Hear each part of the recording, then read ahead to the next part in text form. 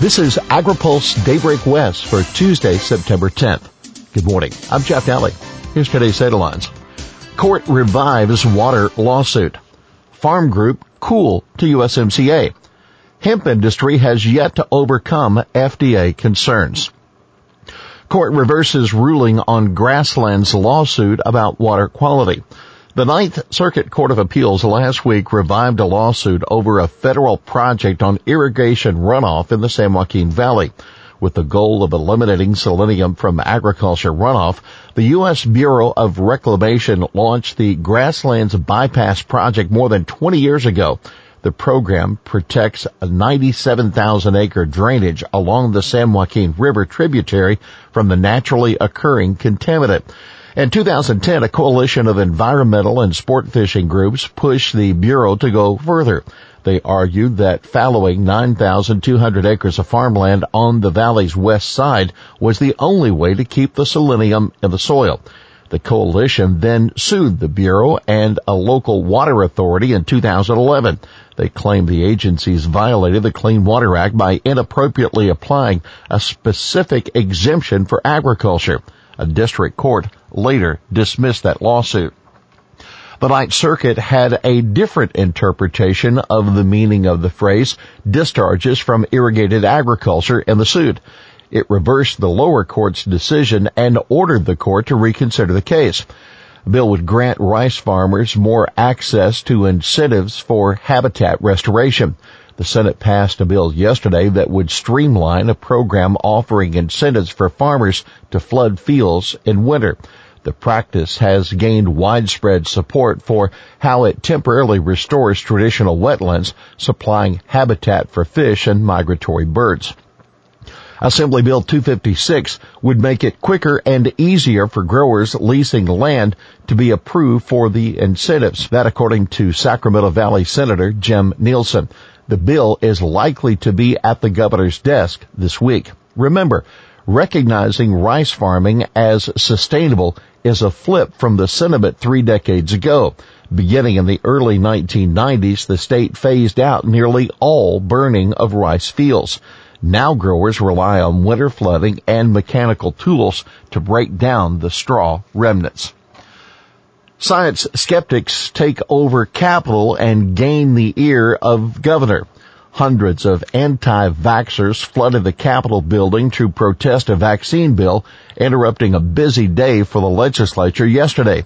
They shut down floor hearings in both houses. 6 were arrested for blocking entrances, while 2 others chained themselves to a chamber door. In resuming, assembly members had to shout to be heard over the chanting. Last week, Newsom surprised many by being receptive to the vaccine skeptics, while first partner Jennifer Siebel, Newsom's staff, held closed-door meetings with the advocates. Yesterday, Newsom signed 2 bills immediately following their passage. The laws add new restrictions to exemptions from vaccines. NFU plays wait and see with USMCA. The National Farmers Union is calling on the White House to address a number of what the group sees as shortcomings in the U.S.-Mexico-Canada agreement. A resolution adopted by NFU's board and released yesterday says that country of origin labeling, or COOL, should be added to the agreement and that the trade pact should also address concerns that Democrats have raised about labor standards and drug pricing. Keep in mind, adding COOL to the trade agreement is a non-starter. Mexico and Canada both fought a U.S. COOL law that was enacted in 2002 and had its beef and pork provisions later repealed. There's no way those countries would renegotiate USMCA to fully reinstate COOL. However, given that other major farm groups are lobbying hard for USMCA, the fact that the NFU isn't endorsing it yet gives House Democrats some political cover to continue their negotiations with the White House. We'd like to be able to support USMCA, but we are withholding judgment until we see the deal. That National Farmers Union President Roger Johnson. Some 380 NFU members are on Capitol Hill through Wednesday. They're lobbying on their policy priorities. Farm groups and lawmakers to rally for USMCA. It's still uncertain how much longer House Speaker Nancy Pelosi will need before she decides on whether to hold a vote on the USMCA implementing bill. But farm groups and lawmakers will be pressing her this week for a speedy ratification. Leaders of the American Farm Bureau, the American Soybean Association, the National Corn Growers, U.S. Apple Association, National Milk Producers Federation, and others will be joining Democratic and Republican lawmakers to rally on Thursday on the National Mall to push for the renegotiated NAFTA to be completed this year. House Democrats have said they are still waiting on the U.S. Trade Representative to give them written proposals that address concerns over USMCA, some of which call for a reopening of the pact and new approval by all three countries. McKinney optimistic for quick approval of Japan deal. The miniature U.S.-Japan trade pact announced last month still isn't complete, but Ted McKinney, USDA's trade undersecretary, says the plan is for both countries to implement it by around January 1, immediately bringing down Japanese tariffs on a wide array of U.S. ag commodities. McKinney said that 70 to 90% of the agreement is complete. The U.S. isn't going to get everything it wants in the pact, McKinney told National Farmers Union members yesterday, but he named some U.S. commodities that will get tariff cuts, including beef, pork, ethanol, distillers grains, and soy meal. McKinney confirmed that the Congress won't have to ratify the pact, but Japan's legislature will. Still, he said he expects on January 1, we will go live on the agreement, and that way tariffs would come down in some margin equivalent to other countries in the Trans-Pacific Partnership, which the U.S. pulled out of 2 years ago.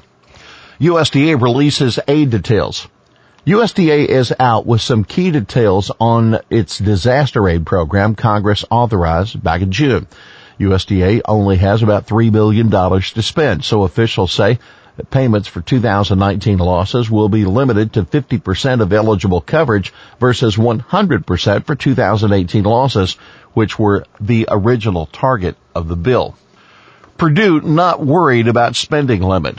Ag Secretary Sonny Perdue says USDA should be in no danger of hitting the $30 billion limit on the spending authority it's using to make the market facilitation program payments this fall. Perdue indicated USDA has been managing the MFP payments to stay within the limit, and it's counting on Congress to replenish the department's Commodity Credit Corporation account. A new fiscal year starts October 1. We very carefully looked at the cash flow situation of CCC, and the replenishment comes around this time of year. So that's what we really rely on as far as the funding for CCC going forward, he told reporters covering the National Association of State Departments of Agriculture meeting yesterday in Albuquerque, New Mexico. FDA questioning CBD safety. FDA's food safety chief, Frank Yiannas, insists the agency is looking for a path forward to legalizing the use of the hemp-based CBD in foods and supplements. But Yiannas emphasized in a speech at the NASDA meeting that FDA has concerns about CBD safety. He also said that the agency has seen a number of false and misleading label claims for CBD, including that it's effective against cancer, Alzheimer's disease, and other maladies. These products are unapproved new drugs. They are illegal and they pose a risk to consumers, he said. He said an agency working group that is studying the issue would have a report or interim report out sometime this fall. He said, we are working on the appropriate path forward, and we know that we have to provide clarity. Here's today's He Said It. There's a reality out there. The reality is we're going broke. We don't need presidential tweets that create trade wars. I'm sorry, we don't. And we don't need a Secretary of Agriculture making comments and jokes about farmers in basements being wine cellars. This is real. Wisconsin dairy farmer Dennis Rosen during a USDA briefing for National Farmers Union members. Well, that's Daybreak West for this Tuesday, September 10th. It's brought to you by FMC. For the latest news out of Washington, D.C., visit agripulse.com. For AgriPulse Daybreak West, I'm Jeff Nally.